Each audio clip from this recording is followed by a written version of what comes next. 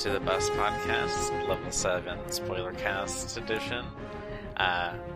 Once again, I am Holly, and with me today is Luka. Hello. And today we are talking about episodes 7 and 8, I believe. 8 and 9. Yes. Yep, 8 and 9. The episode titles are After, Before, and As I Have Always Been. Yeah, fuck. I need to start looking at the episode titles, because those are good titles. They are good titles. Yeah, I think this is going to be a longer-ish one. We got some shit to unpack. Yeah. So why don't we just go ahead and get into it? Episode 8 was kind of a continuation of the last kind of 80s adventure, where May and Elena go to Afterlife to sort out what's going on with Elena, while the team back on the Zephyr tries to fix the malfunctioning time drive, which is spiraling out of control, closer to tearing a hole in space-time. Bullshit. Blah, blah, blah, blah. And yeah, I guess we can kind of get into it right off the bat, because there is a lot of stuff in this episode. Yeah, there is just a lot that happens in these two episodes, for sure. Like, the main thrust of 8 is obviously Elena's journey to regain her powers. Yeah. Which we unlocked her tragic backstory. Yeah. Fucking final season. Here we go. It hurt like a son of a bitch. Yeah. It was really rough. But I will say, having a whole episode focused mostly on her and May was, like, absolutely incredible. Yeah, that was great. I really enjoyed their dynamic. Yeah. Like the moment where Jiang is like, all right, you gotta, like, fuse together or whatever, and they're both like, we don't do emotion. yeah. Like, there's this moment where they're both sitting across from each other, like, cross-legged in the meditation thing or whatever, and they're, like, have their hands on each other's knees. And May's just like, do I have to be this close to her face? And when Jiang's just like, okay, now just, like, close your eyes and focus, they both just start groaning. Yeah. Non-stop.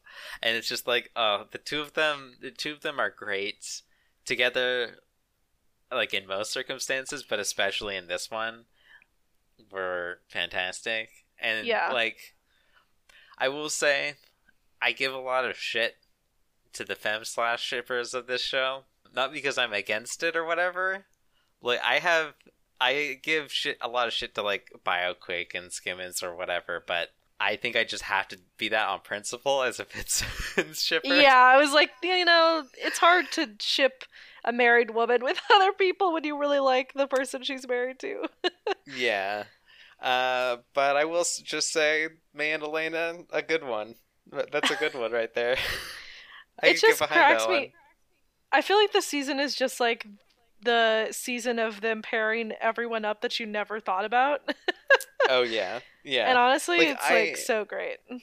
Like, I had thought about May and Elena before this episode, but not before this season, I don't think, which is wild to me, because they seem like after this episode, they seem like such a natural pair together.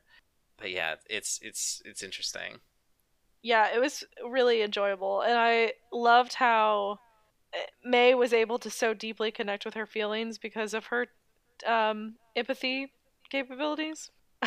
Yeah, there was some uncomfortable moments where May alluded to the fact that she could feel people's emotions through walls.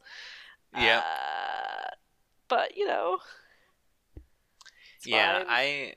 It was it was wild, because that's the other thing, is that we found out what's been going on with May, because I think you and I have been speculating for the past couple of these, or maybe just the last one, that May's emotions seem to be returning to her, even though she's not like in contact with people, and that doesn't seem to be the case anymore. Another swing and a miss. Swing and a miss. Because it just seems her empathic abilities are just growing stronger, and that she doesn't have to be in physical contact with people to feel their emotions. It's just interesting. Yeah, it's very interesting, and I like because I was like, she's definitely feeling emotion here in the scene where her and Elena are like actively arguing, but Yeah. it turns out that that was probably just her feeling Elena's anger, which is like, Hmm. so is she just like straight up like never feeling her own genuine emotion again? Like, what the fuck? Yeah, I'm very curious, especially because it seems to be going in a direction. Like it's definitely developing towards something, which is not like when we suspected that she was getting her own emotions back, what I had expected to do is like, oh, she's gonna slowly return to being May, but just like May plus, basically, like May plus Yeah, empathy abilities. But now it seems to be going in a different direction where she still has her empathic abilities, but they're growing stronger in a sense. yeah. I won't lie, I'm a little concerned about May surviving this season. I kind of think she will just because I don't think they would do that to her. Yeah. But at the same time, I am cognizant of the fact that someone is gonna die. Like, I know that Enoch just died, Mm-hmm. but like, there's no way all of the main people are making Enoch. it out of the season alive, Yeah. Yeah. which worries me. TM. But yeah, other than that, we got to see Jiaying, which was exciting. Yeah. Yeah. Yeah, the note that I have here is just like it's nice to see Jiang as like, a person in these Yeah. episodes because I don't know if you saw Luca, but in our server, Bo and I were having a chat last night because they just got to season 2 in their Yeah. rewatch, and like the arc of Jiang in season 2 when we see her is that like we see her just getting torn open on an operating table, presumably for like decades or whatever, and then she's just evil, Yeah. like quote unquote evil, um, which is like potentially interesting, right? Because it's somebody who has been through this like horrible, horrible thing that has happened to them, and then obviously that changes who they are. But it wasn't. I don't think it was handled particularly well in season 2. Mm-hmm. Um, and so it's interesting. It's interesting to see Jiaying as like somebody with some agency here. Yeah. Not that she didn't have agency, but she didn't seem to have much character in Yeah. season 2. Yeah, I think that it was so hard to judge her because we only ever saw her like after this event happened. So I agree, and I think it's going to be even better because I think next episode we're going to see Jiaying and Daisy together, finally, Yeah. from the previews, which is exciting. And I'm very excited to have that interaction with her mom, like as a person that is not fully traumatized by the events of her life. Yeah. I also didn't catch the date. Is Daisy born yet?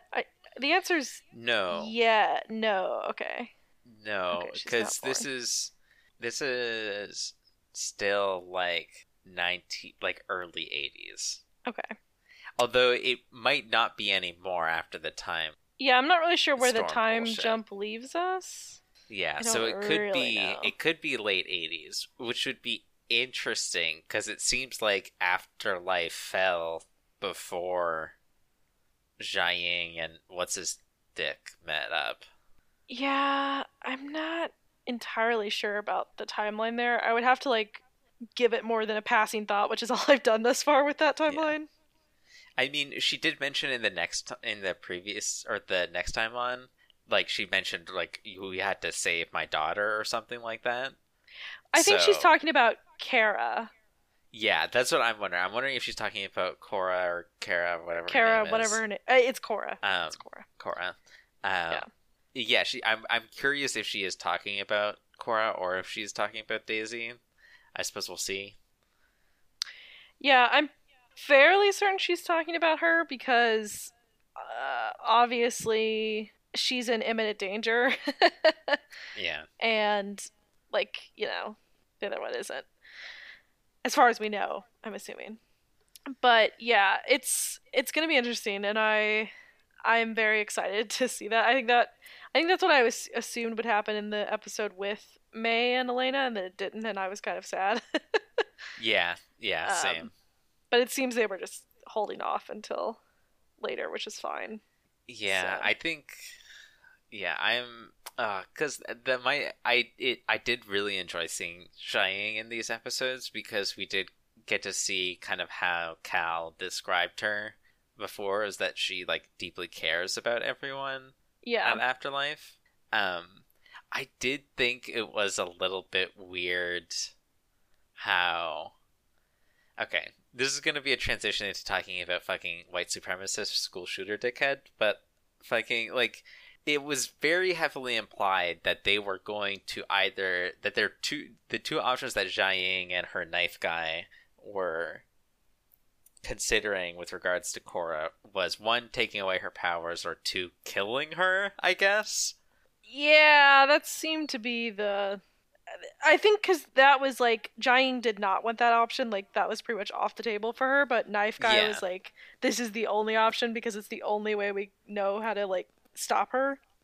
Yeah, but like I feel like that feels inconsistent with how Afterlife and Shining specifically has been shown, or has been like talked about, because like they know how to train people to use their powers. And it's not like Korra can't be trained or whatever, because we see her literally the next episode controlling her powers just fine. Yeah, So, like, I guess it's just a matter of, like, we didn't see what they had gone through before, but that feels... It felt weird to me that just, like, that is Jiang's whole job, and, like, what she's been doing for, like, generations, and she just couldn't do it this time, I guess. and I don't know.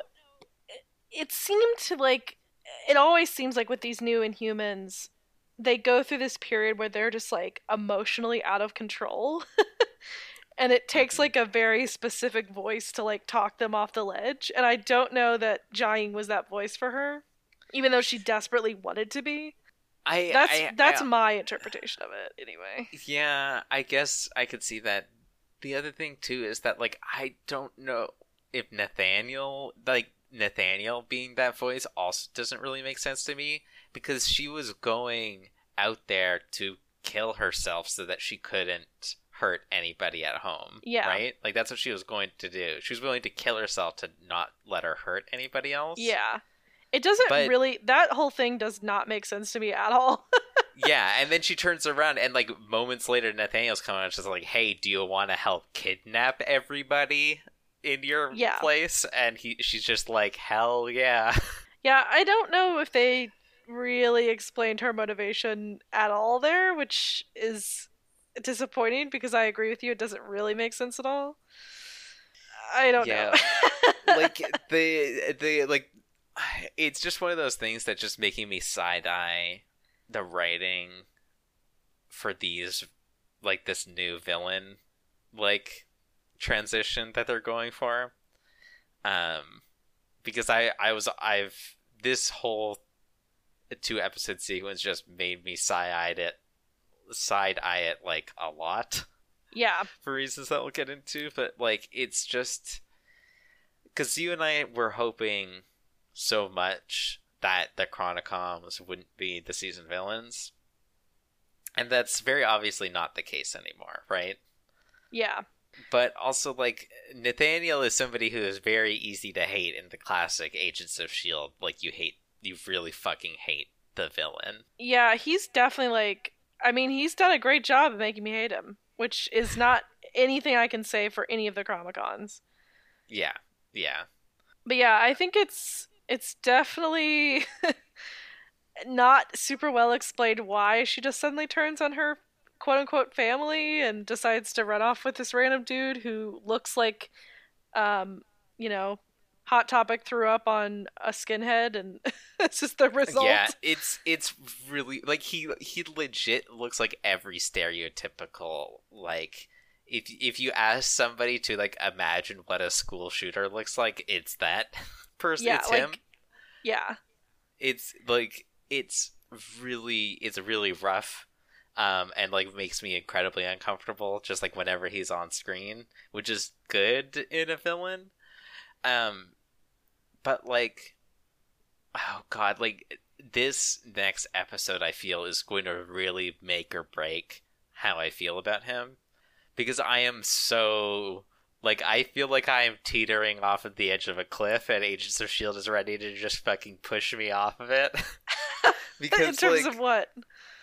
because like he has this kind of like characterization as like his family was just a bunch of Nazis, um, and he is very clearly like a white supremacist dickhead, and is like torturing people, stealing Daisy's powers and all that. But then in this episode and the episode after, we get a sense of like what his motivation is, which is that he feels that it's unfair that he was supposed to die or whatever, that like fate was like that he was destined to like not have it.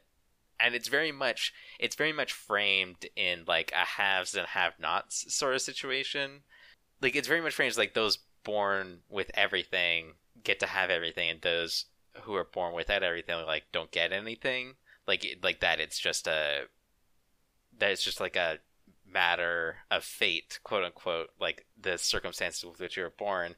But it's so uncomfortable to feel that, to hear those kinds of words come out of this dude's mouth. I think it's very specifically he wanted powers, like inhuman powers, and he didn't get them, and he felt shorted because of it. To me, that's how I read it. Like it's very specifically about the power thing, and he's like, "Oh, why don't I get powers too?" Yeah, it's about the powers, but I feel like it's also about like him dying, like him just being like, well, I guess I had to die at a young age, and that sucked, except for this time travel bullshit, and now I'm gonna change that kind of thing. Mm-hmm. Like in addition to him like not being born with inhuman powers, which it's really wild, because it very much reads to me as like this kind of like next level white supremacist incel bullshit that's just like, why can't I have the nice things, you know? And it makes me really uncomfortable. But the way that they've been framing that is not that at all, really. They've been framing it just like, oh, we need to cause anarchy, capital A. And like that was the big like reveal at the end of that episode. It's just like Cora or whatever was just like, well, what are we gonna do next? And then he's just like how about some anarchy? And then the episode ends. And it's like supposed to be this big moment, whereas that was a big like, oh shit, like this has the potential to go down like a road that I really don't like. Not in just a way that like I hate this guy, and that's because like the ideal path that this could go down is like, I hate this guy with all of my guts because he's a shitty person but a good villain. And the way that I'm worried that it's going to go down is that, oh, I hate this guy and I don't think he's a good villain because the writers are mischaracterizing like what's bad about him. Yeah, that's fair. I don't know. His whole motivation has seemed like kind of shaky at best to me. Like it seems like he's just like an asshole who just like has lust for power that just like is uncontrollable, apparently. Yeah, and that's, I think, the best way to do it. I think especially in the way that they've framed him so far, it wouldn't even be like, because it's a pretty shallow villain concept for it to just be like, oh, I just want all of the power in the world, mwahaha, you know, like that kind of thing.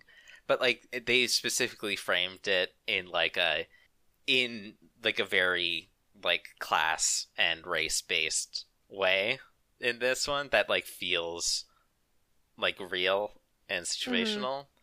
But yeah, instead they're just fucking like making him like a scary anarchist, which is it's so, I'm worried that they're just going to keep doing that and not do the thing where it's just like, oh, like the thing that they would need to do to make me be okay with it is to just keep hammering on the, oh, he just wants power. he doesn't give a shit about anybody else. Because, like, the thing is that, like, anarchism is a real thing, and Hollywood and media and that kind of stuff, like, it's so easy for them to lean on. It's just like, oh, these people just want to watch the world burn, and they're like, want to spread chaos, and therefore they're anarchists, or vice versa. And so that when the first time I heard somebody, like, in real life refer to themselves as an anarchist, I was just, like, immediately, like, shocked and, like, didn't know what to think about that, because in my mind I always had this, like, cartoonish impression of what that meant. Or, like, in terms of, like, anarchists are terrorists or whatever, in terms of, like, the anarchist cookbook and that kind of stuff. But, like, real life anarchists are doing shit like providing community housing and community gardens and food and supplying food and water to people who can't get it and that kind of shit. And it's just like, fuck. Like, I'm not an anarchist, but it's just fucking... It's so frustrating to keep seeing those kinds of portrayals, like, when being an anarchist is just being, like, fucking Joker from Batman or whatever. Yeah. I mean, I think there's definitely a very shallow reading of the word anarchy in popular media, and this is, like, leaning towards being that exact reading, which is not great. And I totally agree with you that, I mean, we're still seeing riots for, like, a solid 2 months now, and I mean, I'm pretty sure a lot of people would love to describe those people as anarchist, even though they're literally protesting police brutality and murder. Like, hello? Yeah. And like, the whole, like, anarchist equals terrorist thing is really rough, especially here where they have, like, such a more interesting reading of a villain that was, like, right there up until the moment they decided to cast him as an anarchist. Like, it didn't, like, it still hasn't gone away or whatever, but, like, they had that, like, all...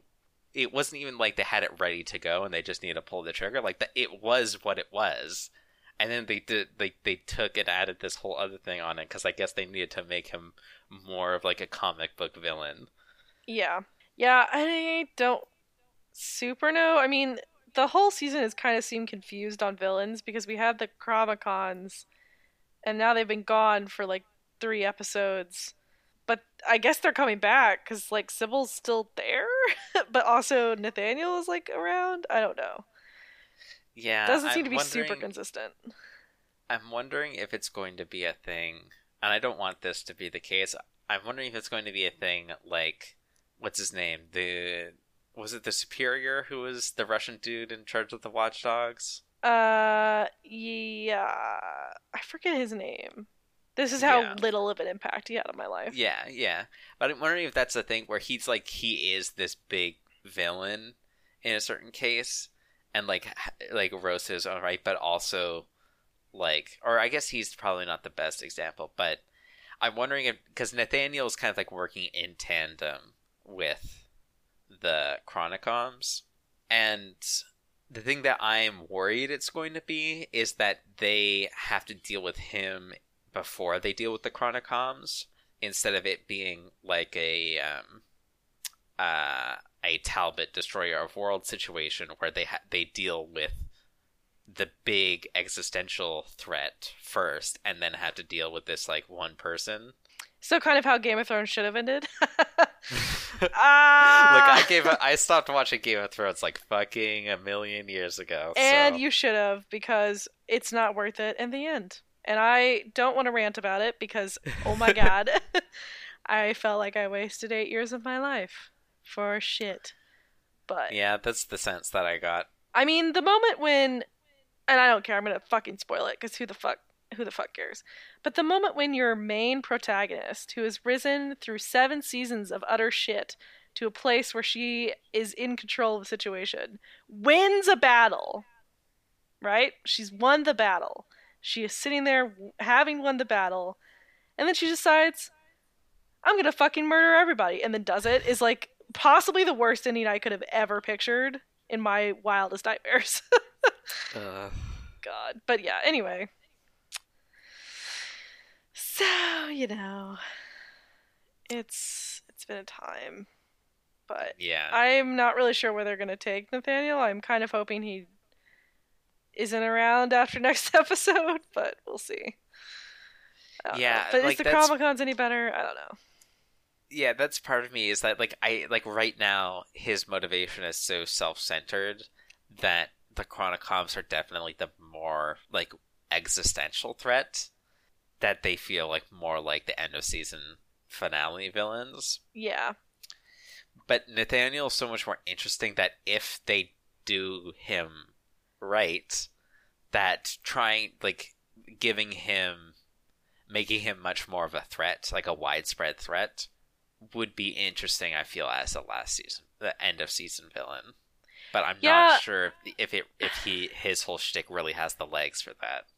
I wish that they would have just made him the like season villain, honestly, Hmm. and just ignored the Chromicons because I just can't bring myself to care about the Chromicons in any way. Ugh, it's Yeah, just so uninspiring. yeah. I think they could do it, but I don't know. I don't know. I mean, there's a way to do Chromicons, and then there's this. I'm just like, Yeah, not interested. So, yeah, but other than that, well, let's move on to the next episode, I think, because it's a biggie. yeah. It's a big one. Oh, I guess there's one fucking thing about the last one that we Yeah. somehow skipped over, which is fucking. Well, one, there's no fits, but two, the oh god, the message that Gemma left for him. Okay, do we want to get on my Fitz bullshit right now? Because Yeah, go for it. I'm on Go my for it. bullshit. Okay. So when I saw that he was downgraded to a series regular, I was like, okay, he'll be like Deke last season, and he'll show up like not every episode, but like maybe not the first 5 episodes, but he'll be around, like popping in and out. He'll leave video messages for Gemma or something. Fine. And that's not what happened at all. Instead, we got a Absolutely whole not. season of nothing. Episodes went by when no one even mentioned his name, and I was like, is he still like a part of this show? Like, I don't know at this point. And it just drives me crazy that they apparently could not think of a single goddamn way to get him in there somehow. Even once. Even fucking once. I get that they were constricted on filming times, fine. But I'm like, you couldn't have set him in a room and had him record video messages? Like, that would have taken like 2 hours. Ah! And it just, like, I have ranted about this on my blog because I had a lot of feelings after the fact that he did not even show up in the tag of 9. And people were like, oh, you're being negative. Like, the season's great. And I'm like, okay, fine, the season's fine. But I'm like, but this is like a main character that I personally love. And it's just like been, I feel, shorted of a chance to say goodbye to him because, like, at most we are going to get 3 episodes of Fitz at most, and I'm like, that's not enough time. Yep. Because not only are we wrapping up everyone else's stories, but we have to tell the entirety of Fitz's story in that time and wrap it up, and I'm like, that's not this is not going to be a thing. And people are like, oh, well, he just, like, wouldn't fit in with the dynamic that they built. And I was like, why? Like, why would he not fit in? He is a part of this team. So, in conclusion, I think the writers wasted their fucking time with him because every season since, like, season 3, he's just been sidelined to, like, a fucking background character except once a season when they're like, oh, yeah, we gotta, like, give people what they want. And I'm like, oh. So, yeah, I'm just very annoyed at the general lack of Fitz at all.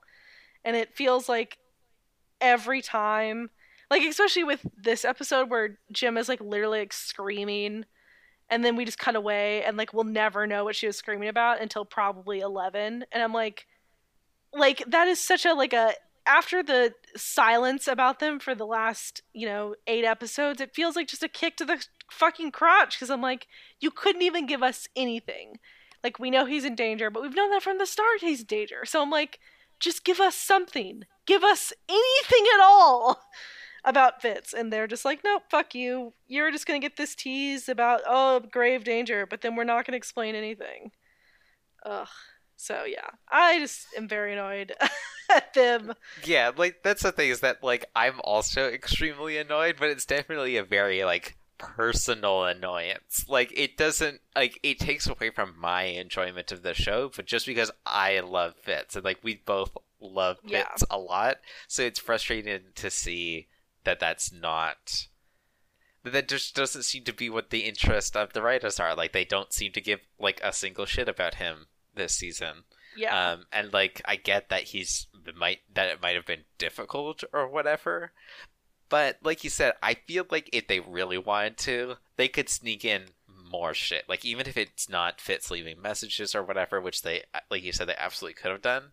Like just giving us like you said, literally anything about. And what what's sucks going on is with him. that like at this point, Fitz and Simmons' storylines are so tied together that like I feel like Gemma has just been like on like a pause this whole season. Like she's not really done anything. She like was Peggy Carter for an episode, which was kind of cool, and then like she's just been like running background the whole season, and I'm like, this Yeah. is not a service to her character either because she's doing fuck all in the background. Ugh. Yeah, and like not to like this is maybe a bit of a stretch, but like she's also literally been impaired by the fact that Fitz isn't here. Like Yeah. she hasn't even been on top of her game because she's had this fucking memory implant in her head that like one suppresses her ability to like do shit and like contribute in any meaningful way. Yeah, like it's not just like she's literally like she's physically been sidelined because she just can't do anything. And I'm like, this is such a disservice to her character. Yeah, and like the idea that she'd literally like not even from a narrative perspective where she just isn't doing anything with Fitz and that's like a writing thing, but like they literally wrote in a MacGuffin that made sure she couldn't do shit without Fitz, Yeah. which is wild. Yeah, Like, that is it really just extremely pisses rough. me off. And what pisses me off the most is like Gemma is a character of her own. Like I obviously ship them a lot, but I'm like, man, she can fucking function without him. Like just like have her do something else. Yeah. And I people have been like, oh well, you know, like they can pack a lot in with a single episode, like it'll be fine. And I'm like, yeah, it'll be fine. Like I'm gonna be happy. I know they're gonna get their happy ending or whatever. Because if they don't, I'm literally gonna fly to LA and find the writers and kick their asses. But I'm like, these are also the people that went out on interviews during season 5 and was like, you know, I think we brought the series to a satisfying conclusion for all the characters involved, and then like literally killed off Fitz and didn't bring him back and sent Jim off on a mission to find him without any resolution in the end of season 5. And I'm like, this is satisfying? This is what you people consider satisfying? That ending was so fucking wild because like I know you because like we knew at that point when when the two of us were watching it live that season 6 was coming, right? Yeah, because like we learned that like 2 days before the finale or whatever. Yeah, but if I had not known that watching the finale, I would have like seriously like hated myself and the show and everything about it forever. Oh yeah, because like I still felt that way, like on some level after watching it because you and I had spent the whole season and the whole fandom had spent that whole season, like getting ourselves ready for the end potentially. Like we were all really hoping like it's different from this season because like this season we know it's over, but like on season 5 we didn't know for sure if it was going to end, but we knew that there was a pretty strong chance. So on some level we were hoping, on some level we were preparing for the end, and then them going on and multiple times saying, yeah, we also knew that this could be the end, so we wrote an ending that was good, and we think wraps everything up well. And then the two of us watched that, and we did know at that point that season 6 was coming, but fuck, if it was like it didn't make me like so upset that like it was just a bad ending. It would have been Yeah. so awful. Because here's the thing, it was a satisfying ending for Coulson and May. That's it. Yeah. That is like the only people in that season that had like even an ending. Like no one else had an ending. It was just those two. And I'm like, you motherfuckers really got on like I'm not going to say national TV because it wasn't that extreme, but like you got on like all the articles and they were like, "Oh yeah, we really wrote a satisfying ending." And I'm like, "What in what world is this satisfying as an It's ending?" so fucking wild. And I really hope that they learned because I mean, people were very outraged about those comments. I don't know how much they read of fan comments, but I really hope they read those and changed their tune a little bit because, yeah, this they've known for 2 seasons this ending is coming because season 6 and 7 got renewed at the same time. So all I'm saying is you guys had fucking time to wrap this shit up. So wrap it up in an actual good way. Yeah. And I do think it's headed, like, obviously I have no sense, and we're like 4 episodes away from the end, and I have no Yeah. sense of like how it's going to end because we feel like right in the middle of the shit. Yeah. Um, I have no sense of how it's going to end, but I feel like the arc of this season is tending towards a satisfying ending. But I have Agreed. no fucking idea. Like it could be just as dog shit as the season 5 ending, and like we neither of us would see it coming. Yeah. And the thing is, like, Enoch ominously told Daisy, like, this will be your last mission or whatever. And, which offended Daisy. And she was like, this is my family, dude. Fuck off. Which is valid. I'm not gonna say that's not valid. But I think that, I mean, they're really setting up this splinter at the end, I think, where everyone's sort of gonna go their own way, maybe. Which for some of the Ugh. characters is like the best because Fitzsimmons need to get the fuck out of Shield forever. Oh my god. Yeah, yeah, yeah. I'm very worried about what that ending's gonna look like because yeah, like I said, I can imagine what it looks like in the best of worlds, and I can imagine what it looks like at the worst of Yeah. worlds, and both are equally as likely at this point. Cuz like best case scenario, Fitzsimmons like leave Shield and go like retire somewhere in Perthshire and like have kids. Like best case. And then like Daisy either becomes like the new director or like I've seen people ping-ponging around the idea that she like restarts Afterlife but like good for Inhumans, which would kind of be interesting. Um and then like Mac and Elena like stay on with Shield. I don't know what happens to May. Like in any scenario, I have no idea what May's ending is. But Yeah, I mean, best case for me is that like what Enoch means by this splinter is no more Shield, which I would be totally yeah, fucking fine with at this point. Like yeah, fuck, that's what I've been saying this whole time. yeah, yeah. I mean, I would also be fine with that because I mean, all of them just like quietly retiring somewhere and like living out their lives is like the best. Yeah. um, and I mean, like, what even is Shield at this point? Like, I know like we went total annihilation in season 2 or whatever, but like we had the safety net of Fury. And now we don't have anything. So I'm like what is the point of this organization at this point? Yeah, yeah. Like I said in episode 1, I think it's very interesting that one of the core questions of this show consistently is what is redefining what it means to be a quote unquote agent of Shield. Yeah. Um,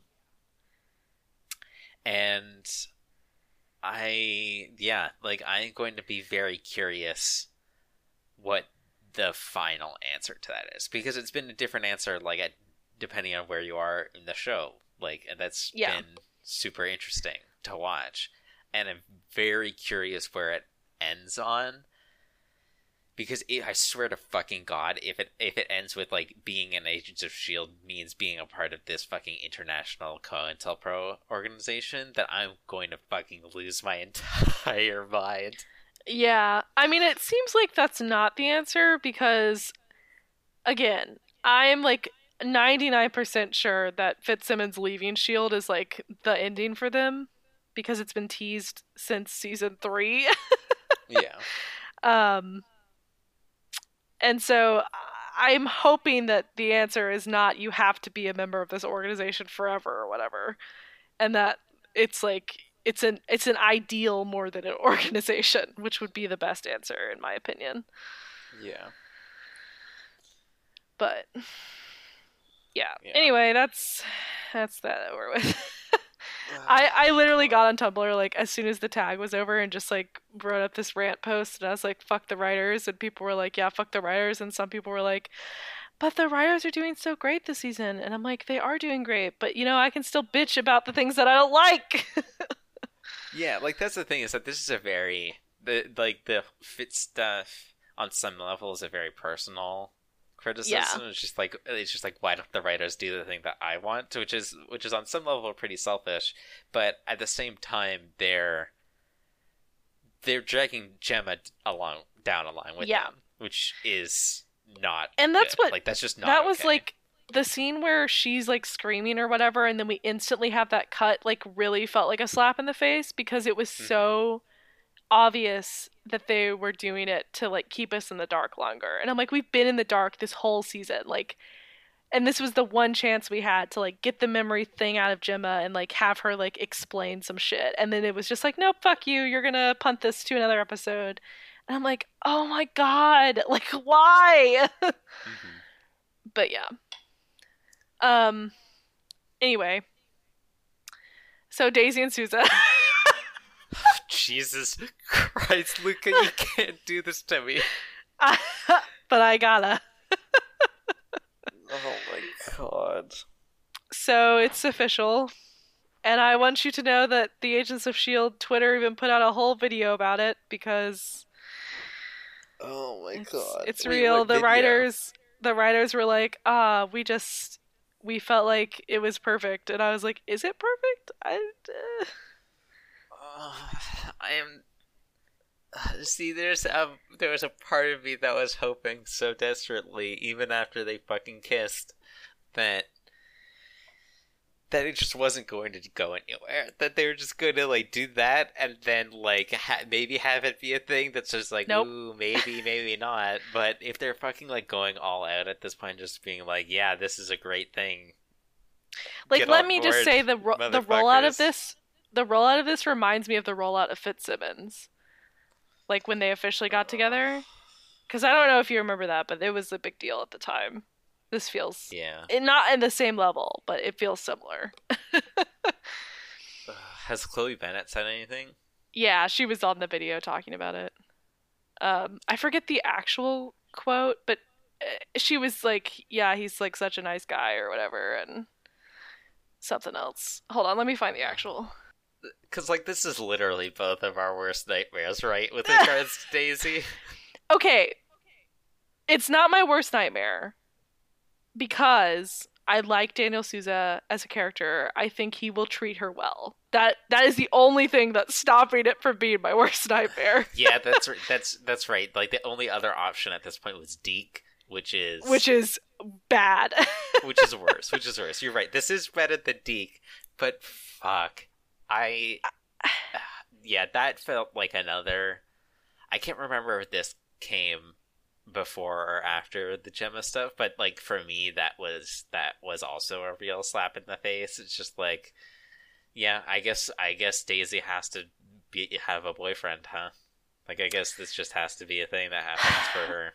Yeah, it's really frustrating to me because the way the writers described like the decision to have them be a couple was like, it essentially boiled down to, we had the opportunity to have Sousa on the show, which we liked because we liked Sousa as a character in Agent Carter, and I was like, okay, valid, like he was a great character. I still like him as a character.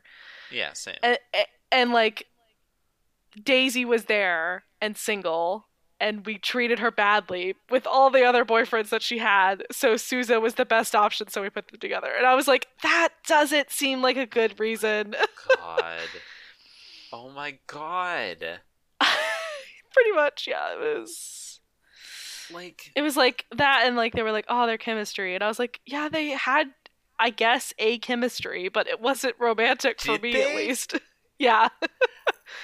Hold on, I have to Like, find this gift set. Oh my god, where is it? Jesus fucking Christ, because this feels like this feels like shitty shitty gender writing 101, you Yeah. know? Where like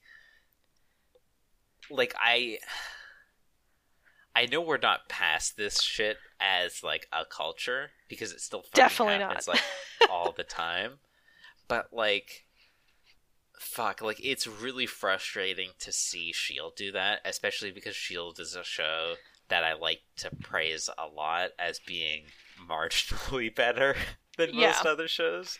Like I don't think it's good by any means with regards to like a lot of this shit, but I did think that they were above this kind of shit. Like you don't need to give Daisy a boyfriend. Like you don't No. need like not every woman has to have a romantic interest and be attached to somebody in that Yep. attached to somebody, specifically a dude, in that way. And with like seeing Gemma like literally be crippled by the fact that Fitz isn't here, and Daisy just like having to be in a relationship because she's single, I guess. And that can't happen on this show. Fuck. Yeah, it's really frustrating. And like what frustrates me the most is people who are, and there are many people like this, who are like, I love them, like full stop, they're amazing. And I was like, I I just never got like the only reason I would have ever seen it coming is because people on the internet were telling me it was coming. Yeah. Like like if there's a fucking like straight pairing, I know that there's going to be a large group of people on Tumblr who's going to ship it. Like I've just accepted that Yeah. as a thing. But fuck, like it's in this case specifically, it feels really frustrating because even if you do like that pairing, you have to at least recognize how fucking shitty it is for them to do And Daisy like the like thing it. is, it didn't have to be shitty. Like I was willing to be convinced of this. But the Yeah, scenes leading up to the one scene of Daniel like stroking her hair or whatever, and then the kiss was like not at all like romantic. Like they had like all of like three scenes together before then, and one of them was like their first meeting where Daisy was like undercover, like her locking him in a closet because they had to like go stop the Chromicons. The scene in the bar, which I guess if you really squinted and turned your head sideways and hummed through it, you might be construed as romantic because they pretended to be a couple for 2 seconds. yeah. Like that's the thing is that's not romantic or them having chemistry at all. But No. it is it is the writer signaling to you that hey, this is going to fucking happen. Yeah. And then like it's the scene of Daisy or of Sousa stroking her hair. Like that's the build up. And I'm like, Yeah, that's not a build up. That's three scenes and a very romantically undertoned interaction that came out of nowhere. yeah, yeah. Like I think I can't remember if it was you or me who said last episode that like we're both gunning for Daisy being single at the end of the season. Well, I'm gunning for her having a girlfriend, but we're both gunning for Yeah. her being single at the end of the season. And but we added the caveat that like we could be convinced. Like if the right guy came along and there was the right chemistry and enough build up, then we could be convinced. And that just didn't happen, and they did it in the most shitty way. And then if what you said is true, like them framing it as like we like Sousa and Daisy, ostensibly the protagonist of the show, was just happened to be lying around and is single.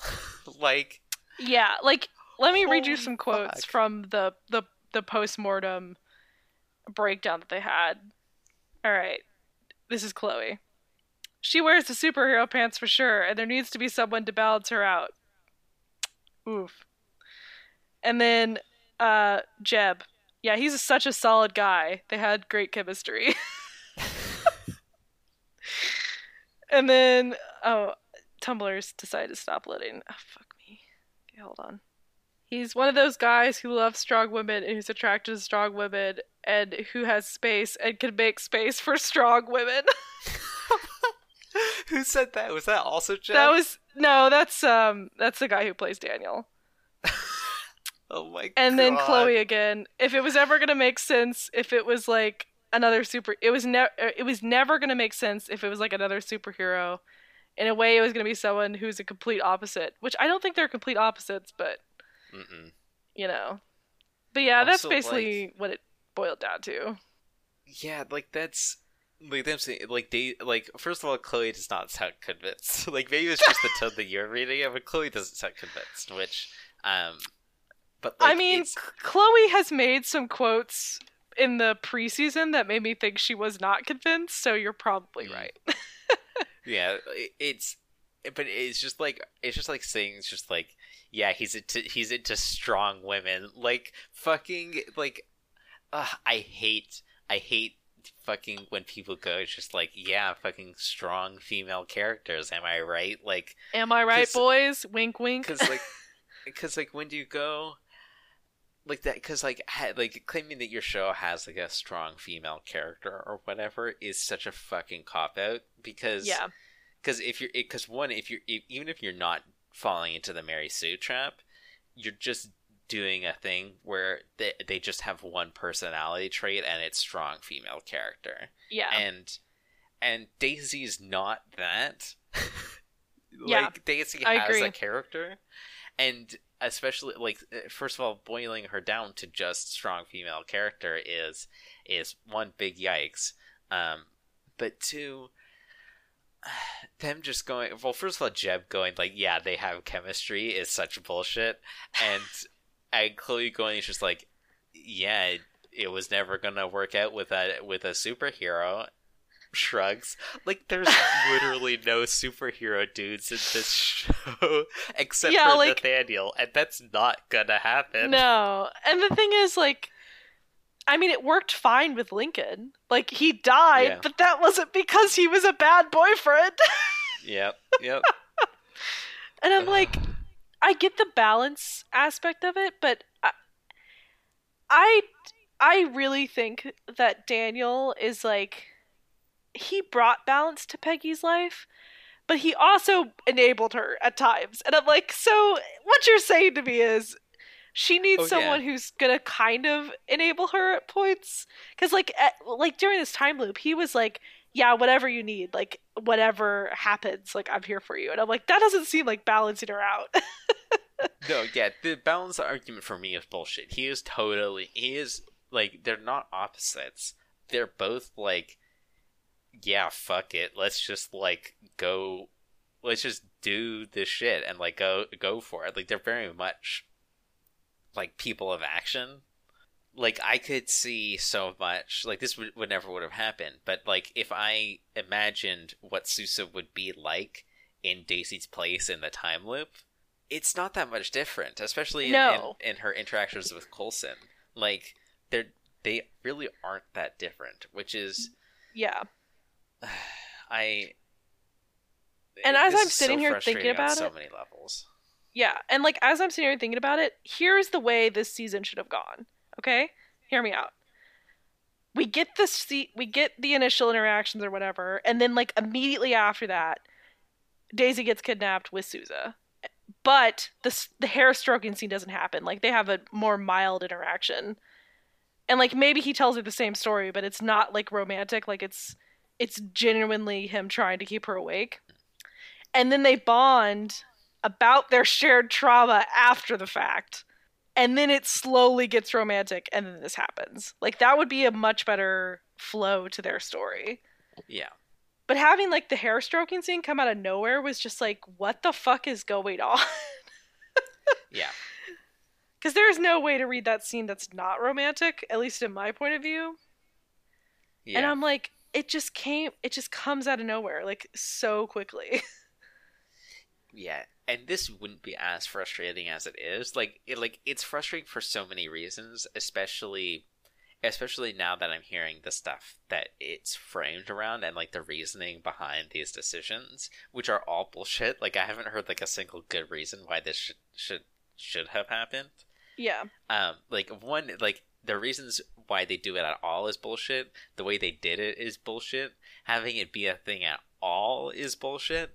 And like all of that is made worse by the fact that this is the fucking end for Daisy. Yeah. Like this is how Daisy's character was going to. This is how we're going to send her off, and it's all awful. Like there's no part about it that makes me feel good. It just frustrates me because I'm like, it is such a simple thing to just like not address it in the final season. Just like let her go free, like do whatever she does at the end, and then like not address it. Like easy, done. You don't even have to deal with it. But I'm like trying to shoehorn in this romance angle with Sousa like 3 episodes before the end seems not great. Yeah, not a fan.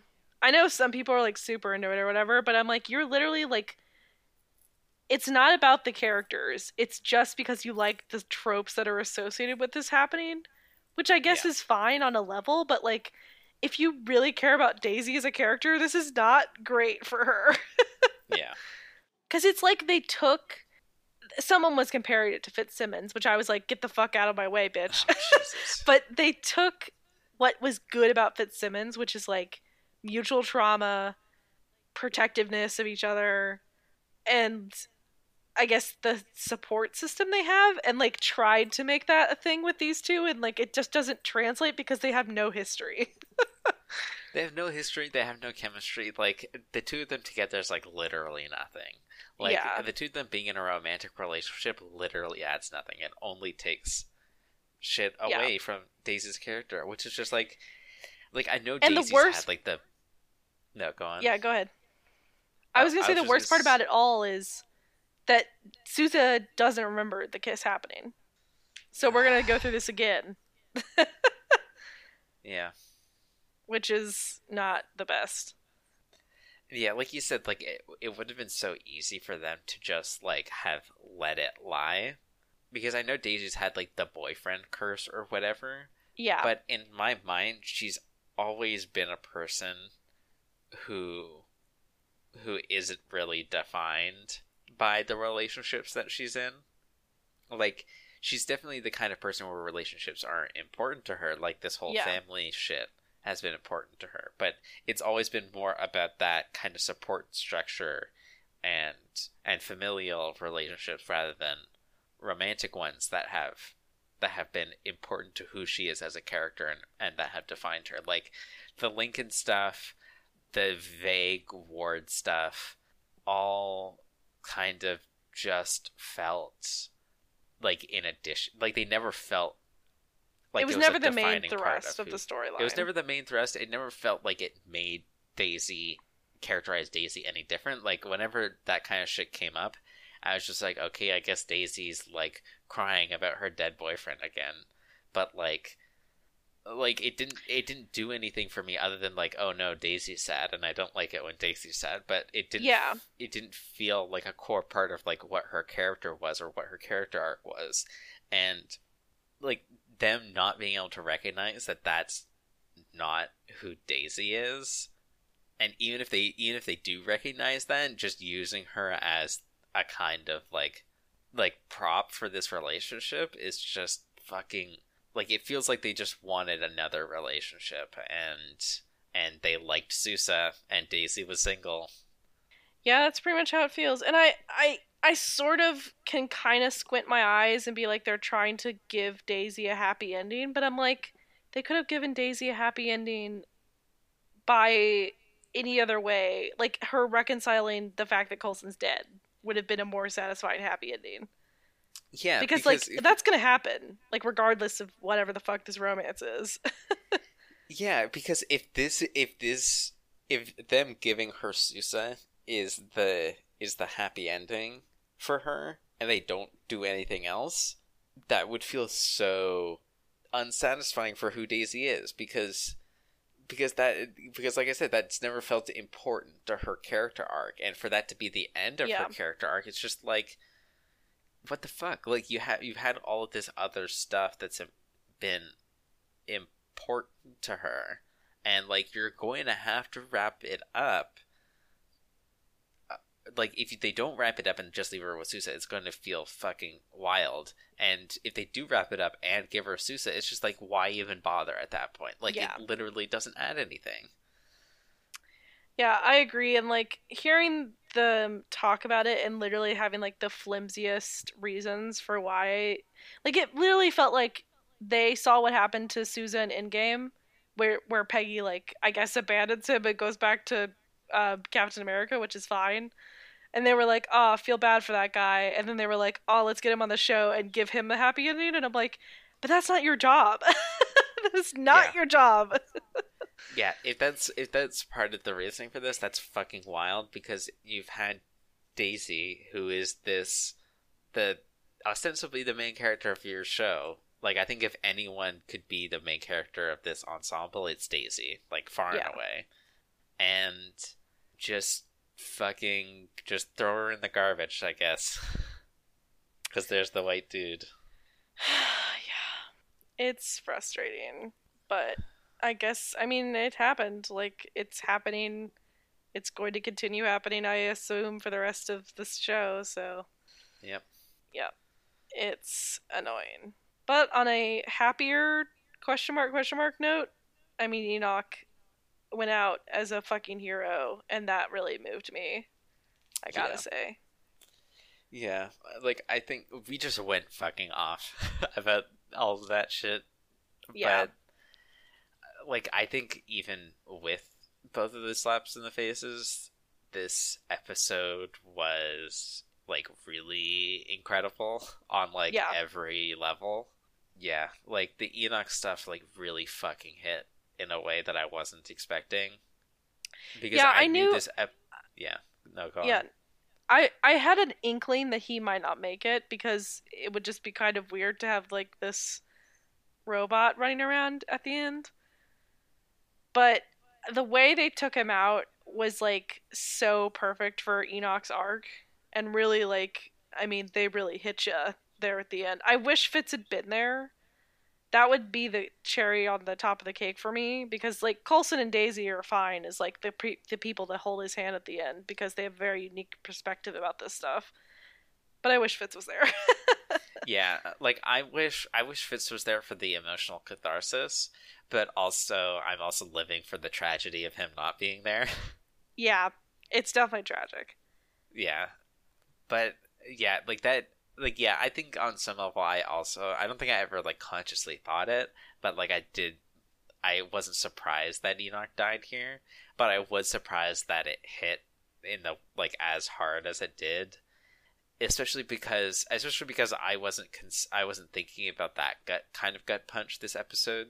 I think based on the next time on, like, the tag of the previous episode going into this, I was just like, oh, the emotional thrust of this episode is going to be watching this family just, like, go through intense pain, like, over and over and over again, and, like, be, like, brutalized over and over again, which would have been hard to watch, and it was hard to watch, but then this kind of gut punch just kind of came out of nowhere, and at least it felt Yeah, like for me, and yeah. I don't know if it. You're right. It kind of came out of nowhere. I had a feeling that not everybody would make it through this episode based on Hmm. the like everyone dying thing. I was like, okay, one of these deaths is real. I didn't know the reasoning behind it, obviously. Though you called it being Enoch like within like 2 minutes of the episode or whatever. Yeah, I did call it being I called Enoch being the one who was killing everybody. But I did not see Enoch also being the key to stopping the whole thing. Yeah. But I think that this, like, as much as I rag on the Chromicons, Enoch is, like, the perfect character. Like, Yeah. he, to me, is, like, I did not expect to like him this much when he was first introduced back in season 5. But oh my god, he is. I don't know if it's just the actor and the way he plays it, or like if it's simply just better writing, but holy shit, like, he has been on such a character journey, and like, I just adore him. Yeah, like, he's just such, like, he's such a good, like, comic relief character. Like, not even Yeah. in, like, the slapstick way, but just in, like, a really genuinely funny way that, um, it feels, like, very asynchronous with what the show is, but doesn't feel out of place. Like there's never really been a character like Enoch on this show, and I would never have expected Enoch to be a thing in the way that he has been Mhm. for the past couple of seasons, but like it never didn't work. Like there was never Yeah. a point where I was just like, who's this fucking robot? Why is he still here? Like like he just genuinely surprised me with how funny he was and like Yeah. how entertaining he was like along every step. Yeah, like he has the best retorts, he has the best reactions to things, and like the actor manages to do it with such a deadpan that it's just like Mhm. perfect, and it just Yeah, kills me. that's the thing is that Enoch flips between like a deadpan and the sad, disappointed like puppy dog robot, and Yeah. it's so good. It's like fucking pour one out for a real one, honestly. Yeah, he's like he really made his way very quickly into like my favorite character list, which was not Yeah, what I was expecting, but yeah, I'm not mad about it. yep, yeah. I'm pressing And F. pressing F forever for Enoch, my boy. But I did really enjoy the conversation about, endings with Coulson and Daisy. It felt a little on the nose at times, but the emotion was so genuine that I was like, whatever. Yeah, yeah. Like that's the other thing too is that that scene with him telling Daisy that this is the end hit me in a way that I wasn't expecting because the marketing for this season has been framed around this is the final mission. You know, Yeah. like the next times on and stuff. It's like or the ABC like commercial tag is just like the final mission continues like next on ABC or whatever, you Yeah. know. But it never really clicked with me that that's not how, like in fiction, that's not how it's framed. Like they don't know that this is the last mission Yeah. until Enoch told them, which is which really Yeah. kind of hit. It's just like, oh, they aren't expecting the end that's coming. Like they don't have the kind of like knowledge that we do that there is an end coming and it's going to be thrust upon them. Yeah, it's fascinating. I was not expecting the way Daisy reacted at all, but like her reaction is perfect. Like she's like, "Excuse me, these are my family. Like I'm Yeah. not giving them up." And it ever since like the end of season 3, I think with Fitzsimmons, I every season question why they don't leave Shield. Like I'm like, why aren't you leaving Shield? Like what is the point where enough is enough and like you just like say peace out. And like the answer is clearly because these people are their family. But to hear like a character like so solidly articulate that was like not what I was expecting. Yeah. Because that's the thing too is that it really like because yeah the reason why they've all stuck together is because they're family, which I think the second gut punch there in addition to Enoch dying like with that exchange specifically is just like yeah whatever end is coming for them, it's not one that they're going to take willingly, or at least that's not what it seems to be at this point. Like it's going to be one that forces them apart in some way or another, and that makes me sad to think about. And I wonder if it's just as simple as like Coulson's gonna die forever. I think that's pretty obvious at this point. Like every version of Coulson is gonna be gone. And then I think someone else is gonna die. And I think at that point the team is just gonna be like, you know, like we can't do this. Like it's too dangerous. And they're just gonna have to Yeah, like break apart, which is like very sad, but I think it's kind of the obvious way that this show is gonna end is like the team dissolving because that's what the show is about. yeah. I mean, the happy ending for me is that they save the world. There's just like, welp, guess we don't need this anymore, and then Yeah. that's why they dissolve it. fuck it, that doesn't feel like a fairy tale ending at this point. And no.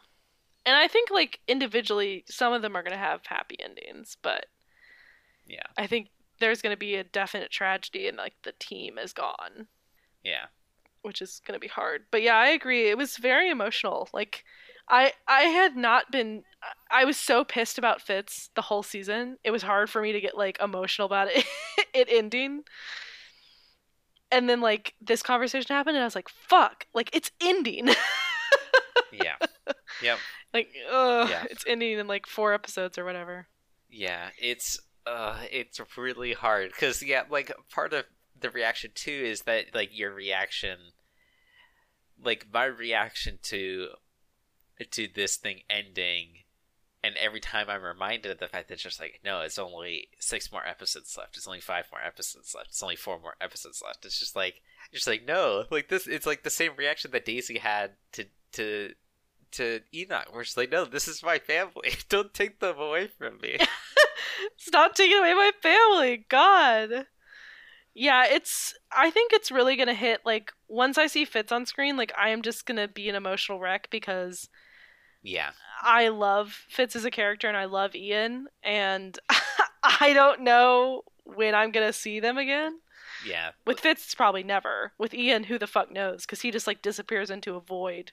Yeah. And then never comes out. But yeah, like, that's and, like, it's gonna be sad. Like, yeah, no, continue. I was just gonna say, it's gonna be sad. Like, I love Ian and Elizabeth working together, and, like, who knows if that's ever gonna happen again? Mm-hmm. Probably not, which is, like, very tragic to think about. But yeah, and, like, I don't want to say that there's, like, a silver lining to Fitz being out this long, because there isn't. But fuck, like,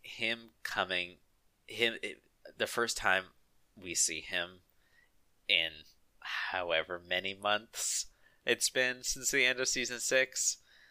Yeah. And it being this close to the end is going to fucking destroy me. Yeah. Like, when I first saw Gemma in the first episode, like, I legitimately got a little bit teary-eyed. And, like, she wasn't doing anything specific. Yeah. She was just, like, existing as a person. And I was like, oh god, this is, like, the last first episode with you. And I'm like, man, it's gonna be real bad when Fitz is on screen. Yep. But Enoch is a real one. I adore him. I think they gave him the best possible send out, because he didn't really even hesitate. Like, Gemma explained, well, I won't hesitate, bitch. Sorry, I had to make the joke. But Gemma, like, explains what is gonna, like, happen, and he's like, oh, okay. And everyone's like, well, we can find another way or whatever. And he's just like, nope, and he just reaches in and pulls it out. Yeah, that was simultaneously, like, the funniest fucking shit, and also, like, the most, like, oh shit moment for me, because, like, he literally just, like, it looks like he's, like, reaching into, like, a jacket pocket, and then he just, like, pulls out, like, a whole ass, like, Iron Man heart. Yep. And I'm just like, fuck, that is, like, one of the most egregious feeling, like, continuity hiccups in a while, but also just, like, the moment of him just being, like pulling that out, and you just immediately going, like, oh, nope, he's dead now. Yep. Because they really make it clear that, like, this is basically his heart that they're ripping out. And I'm like, oh shit. Yeah, it's just like if you said to if like you and all your best buds were hanging around, and you're just like, well, we gotta cut out your heart, my dude, and everyone gets, like, real sad about that, and then you turn around and the dude's just holding his heart, and it's just like, fuck. Yeah, it was very, because Enoch really, I think, especially this season, has been on a roller coaster with, like, the whole team, in terms of, like, him really wanting to have a close relationship with these people, and, like, not everybody's on board with that. Yeah. At various times, but I mean, I think the scene with Deke where Gemma made him apologize to Enoch, and she was like really telling him what to say, and Enoch was like, you're a valued member of our family or whatever. Yeah. I think it really spoke to Enoch because he's never had a family or friends. Yeah.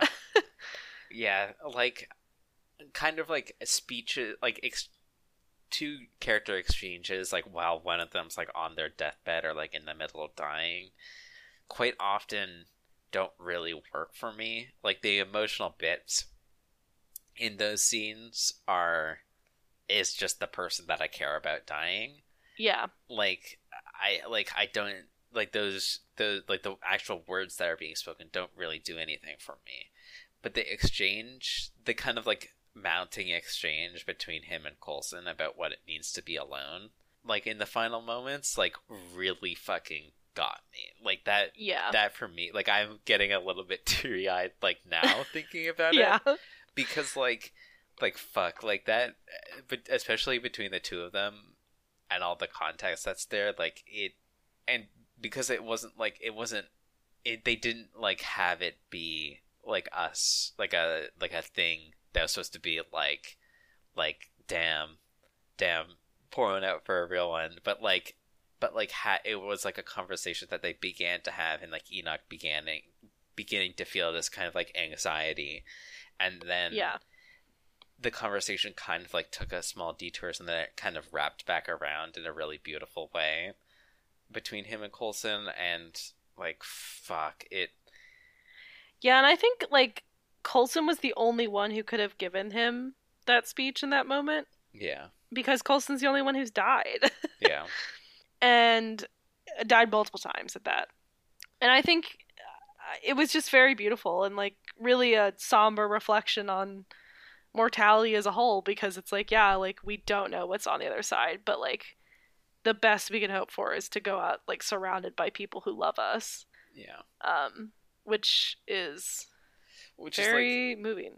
yeah, like it's one of those things where a lot of the stuff that they were saying was pretty bog standard for this kind of stuff, but I don't know, it was framed in a way of just like them talking about, because like it didn't really feel like, oh, at least he's surrounded by friends. Like no, it felt like the core takeaway is just like, no, like dying is an extremely lonely, like you can think about the ways that you are together and the fact that like everybody is going to die one day, and there's kind of like a sense of kinship in that. There's a sense that you're dying surrounded by people that you love, but in the end you're the one, like when Enoch said, it's just like I'm glad that you're here with me, but like I'm glad that you're here with me like before I leave you, but I am going to leave you, and I'm going to do that alone. Like it, like I don't know, that really fucking got me. Yeah, no, I agree, and I think that as someone who's pretty religious and always has been, so often the comfort for that is religion, but like no one on this show except Elena has religion. Yeah, and Mac. And even then it's like pretty low key. And so it was very interesting to hear that from like very much two atheists. Yeah. Talking about it, because it's not super often that you hear it, because it's always like assumed there's something like afterlife if you're religious, but I don't think Enoch believes in that. Mm-hmm. And so he's staring down the barrel of, this is it, like this is the end of my existence. Yeah. Which is pretty scary. Oof, big oof. Big oof. Big emotional oof. Yeah. And that's what frustrates me about the writers, because they write shit like this, and then the rest of the time it's like, I don't know what you're going for. Yep. Like, these are the moments in the show that I live for, and I'm like, why is it not consistent? Yeah.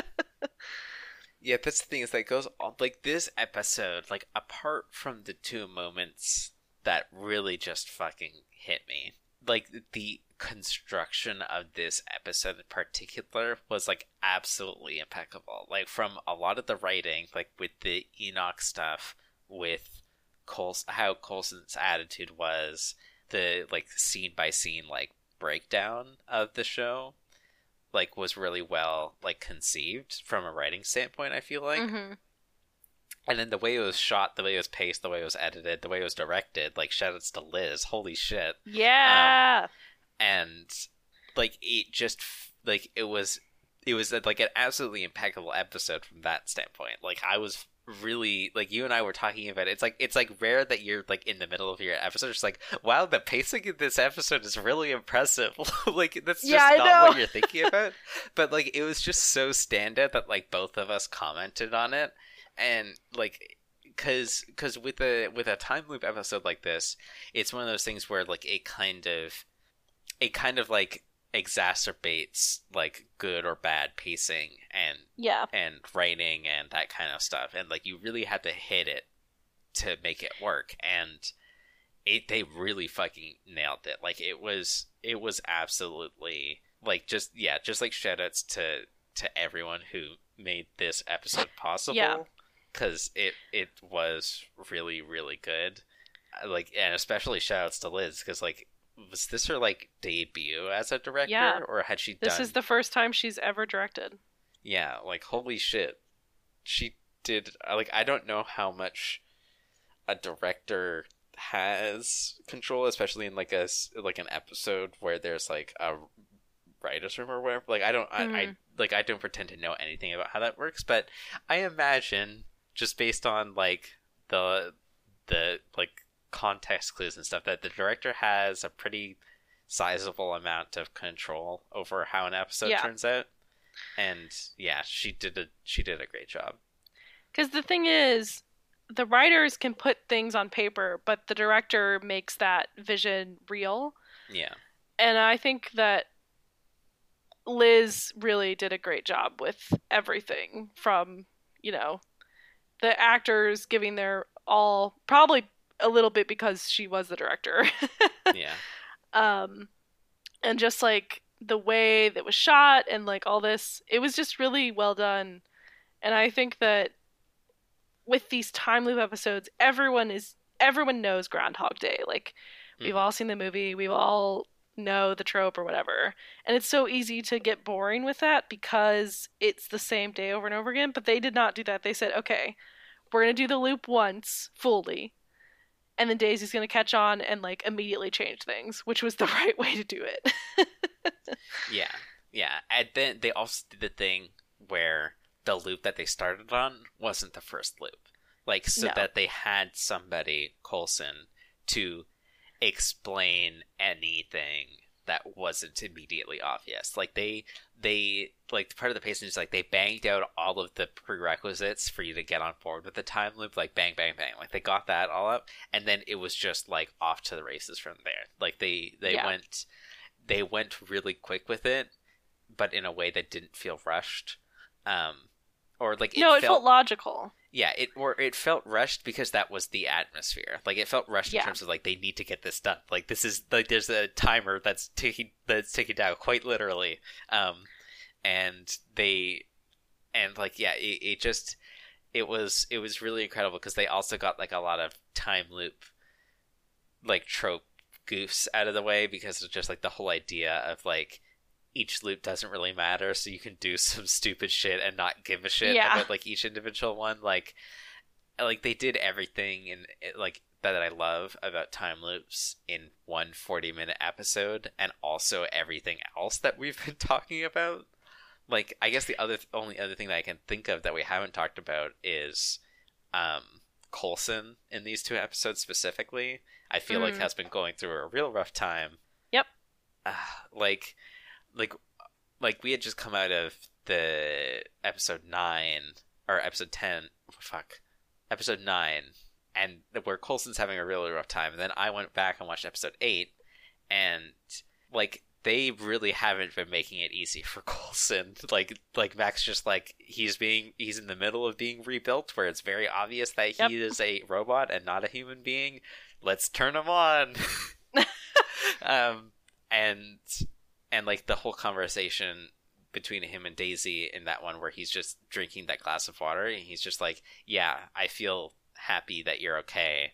I guess I wonder how many ones and zeros it takes for me to feel happy. Yeah. Or like I felt thirsty for a year and a half and I didn't have a body that I could drink. And what does it even mean to be thirsty? Like, yeah. And in this episode, like I don't think we've ever seen Coulson like this. Like he is absolutely livid, super done, and just like does not give a shit. Um, but he doesn't give a shit because he gives so much shits, you know? Yeah, like he's just I think he really made his peace with death in season 5. And ever since he's been brought back, he's just like, I hate it here. Like I didn't Yeah. ask to be brought back. And I went through being Sarge for a hot second. Now I'm like literally a robot with no reason to be here. Yeah. And like yeah, the idea that like cuz he's come to terms with death, but like watching everybody die and over again, like I like the idea that he saw it as some sort of punishment was also big oof. Like that also Yeah. put me in my feelings. Like that like this that his hell is the fact that he keeps coming back, that he can't die, and he has to watch everyone else around him die and get hurt. Yeah.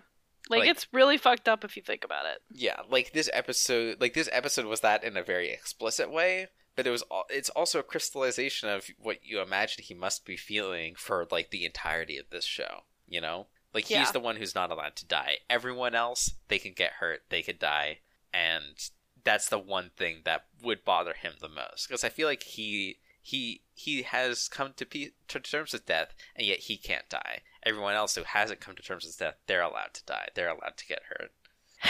Yeah, it's just so fucked up because like every other human can count on death as like the great equalizer, but not Coulson.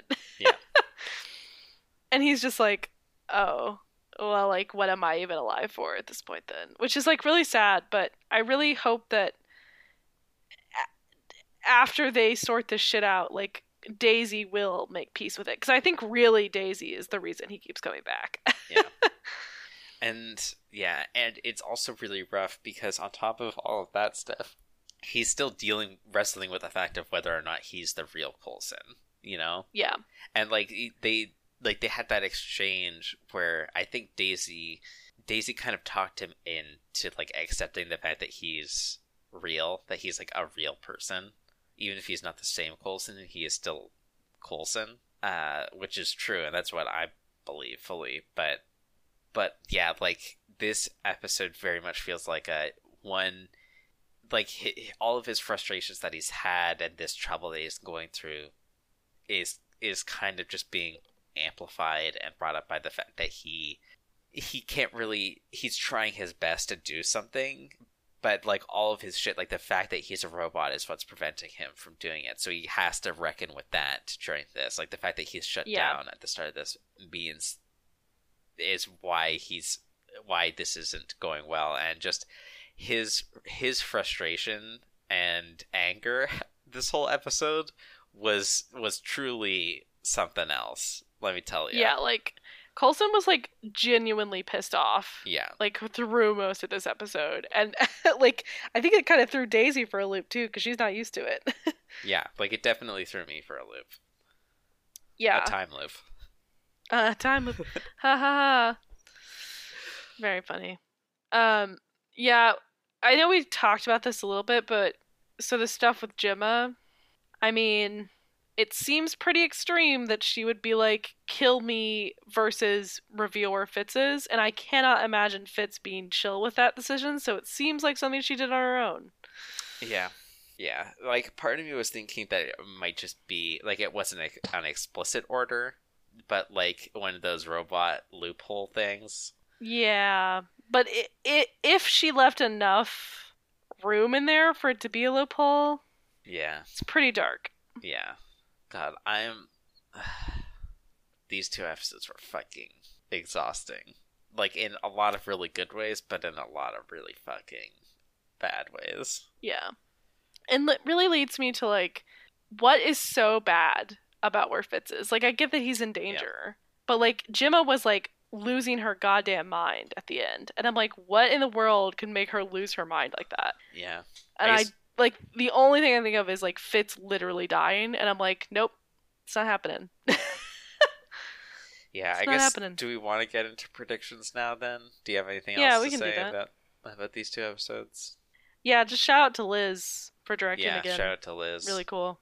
Definitely awesome. I don't know if she wants to keep directing, but I I mean, mean, she's got my stamp. yeah, she's got a really good, yeah, she's got 100% hit rate so far. Yep, 100%. Like, yeah, like I don't know what kind of like reels and shit you need to have under your belt to like be respected as a director, but like, fucking, she's off to a good start. Holy shit.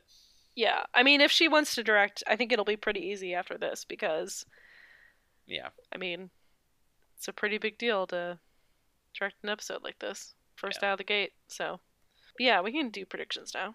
Uh, God, I don't even fucking know where to like. Okay, my big prediction is we get some scenes with Jiang and Daisy, which is not really a prediction because we know it's happening, but I think it's going to really help Daisy ground herself a little bit with her mother, who is actually like, not traumatized out of her mind. Yeah, And I think that will be good. I think that's going to be a good healing moment for possibly both of them. yeah. I'm, I'm still hoping. Like, I think it's less of a prediction at this point and more of a hope that Nathaniel's end goal is to just harvest as many inhuman powers for himself as he can. Yeah. Which we haven't really seen. The only evidence that we've seen of that is that he's taken all of Afterlife as prisoner. But like, I was expecting him to kind of like indoctrinate and radicalize Korra only to like turn around and like kill her or whatever and steal her powers, but that doesn't seem to be the case. It seems to be like that he's trying to groom her. I mean, yet. Yeah, Because, like, now he has what he wants. So, she's expendable. yeah, but it feels like because he didn't. It feels like he's grooming her in a way that feels unnecessary. Mm. Yeah, I don't know. Yeah, it just, God, it makes me really fucking uncomfortable to see him with Quake powers.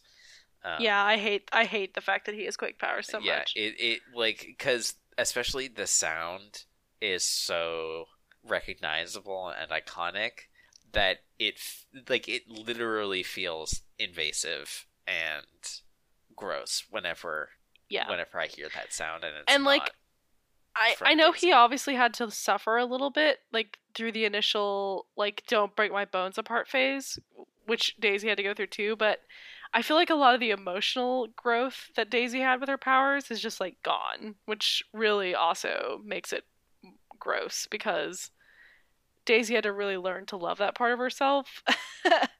And I don't think he did, so Yeah, like he sees it as like this is something that he is entitled to.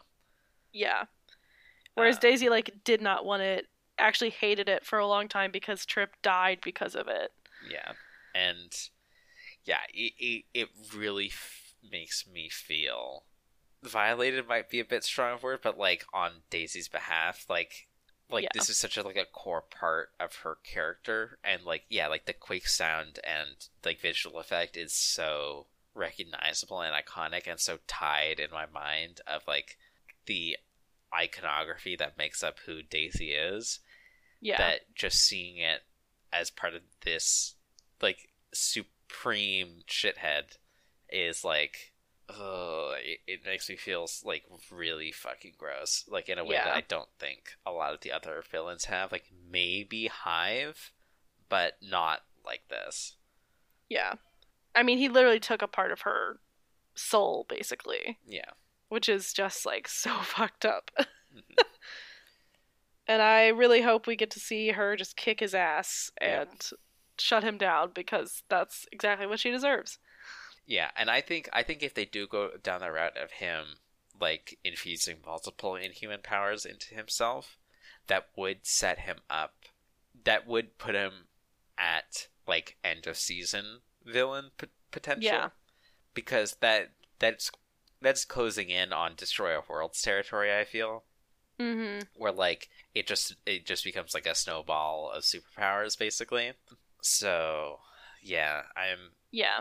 I'm interested to see that, but like I feel like at this point they would have to thread the needle enough to give it legs in order to make it feel plausible. Mm-hmm. So I don't fucking know. Yeah, I'm very interested to see what happens next episode because I think it'll really inform like where they're going with it. Yeah. Because he was kind of on the back burner this episode. Is it too painful to make predictions again at this point on when we think Fitz is gonna show up? I mean, I truly think we won't see him next week. No, at me all. neither. Which really fucking sucks to say. But I don't expect to see him. I think the earliest we're gonna see him is 11, which really sucks a lot. Yeah. I think my best bet is that he's going to be 11, 12, 13. Yep. 3 episodes, which Fuck. yeah. And you know what's more frustrating is that they're airing 12 and 13 on the same day, so really we're 2 weeks of Fitz. That's it. That's all we get Jesus. at the end. Yeah. So get ready for that. Can't wait to spend 3 hours saying goodbye to one of my favorite characters ever. It's very frustrating, but it feels like they might wrap up Nathaniel's arc this episode, or this next episode, and then back in with the Chromicons in 11. And that's when we'll see Fitz finally, which is super frustrating. I mean, at most, we'll get like a voice message in the tag of 10. I think that's as much as we're going to get. And even then, I'm like, I don't even know if that's really what's going to happen. Yeah.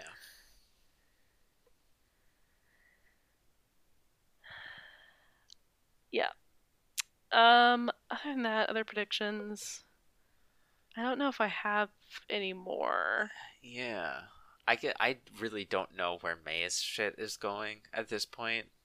I have had no fucking idea where May shit is going this whole season, and I still don't know. Yeah. Like I felt like I kind of had a grasp on it when we thought that her emotions were returning. Because I was just like, oh, this is just going to be a thing that she can do, and it's going to come in clutch at like a key moment towards the end. Which kind of felt unsatisfying, but I was just like, that just seems what it is at this point. But now I'm just like, fuck. Yeah, like I seriously have no idea like where she goes. I just don't have any idea. Yep. Like, she could die, she could leave S.H.I.E.L.D., she could stay with S.H.I.E.L.D., she could get her emotions back, she couldn't get her emotions back. Like, I don't even know. Yeah. I don't even know. Yeah, I feel like this next episode is really going to be... I know I said this last spoiler cast we did, I think, but I do feel like next episode is really going to make or break how the rest of this season is going to go. Yeah. Agreed. Which, is good or bad. I don't know. We don't know because we haven't seen the episode, but... Yeah. They released a couple of promotional pictures for it, and it seems like the classic someone gets kidnapped is happening. And that's someone's Gemma, so get ready for that. Oh. Yeah. Oh. I'm pretty sure we'll get her back in this episode, but, Yeah. She's definitely getting goon capped in the promo picture. Other than that, I don't really have any other predictions or comments that's to pretty make. much all I got to. Yeah, and this episode has run pretty long anyway, so we can probably call it there. Yep. It's about an hour and 45, which is pretty long. Yeah. So, yeah, thank you for joining us on this one. Next week, we'll be back with episode 7 of season 1 of our reaction rewatch podcast with Buck. Then the week after that will be the second to last spoiler cast of S.H.I.E.L.D. Episodes That's 10 really and 11. Yeah. Big thank you to Abnormal Mapping for having us on their network. You can find them at abnormalmapping.com.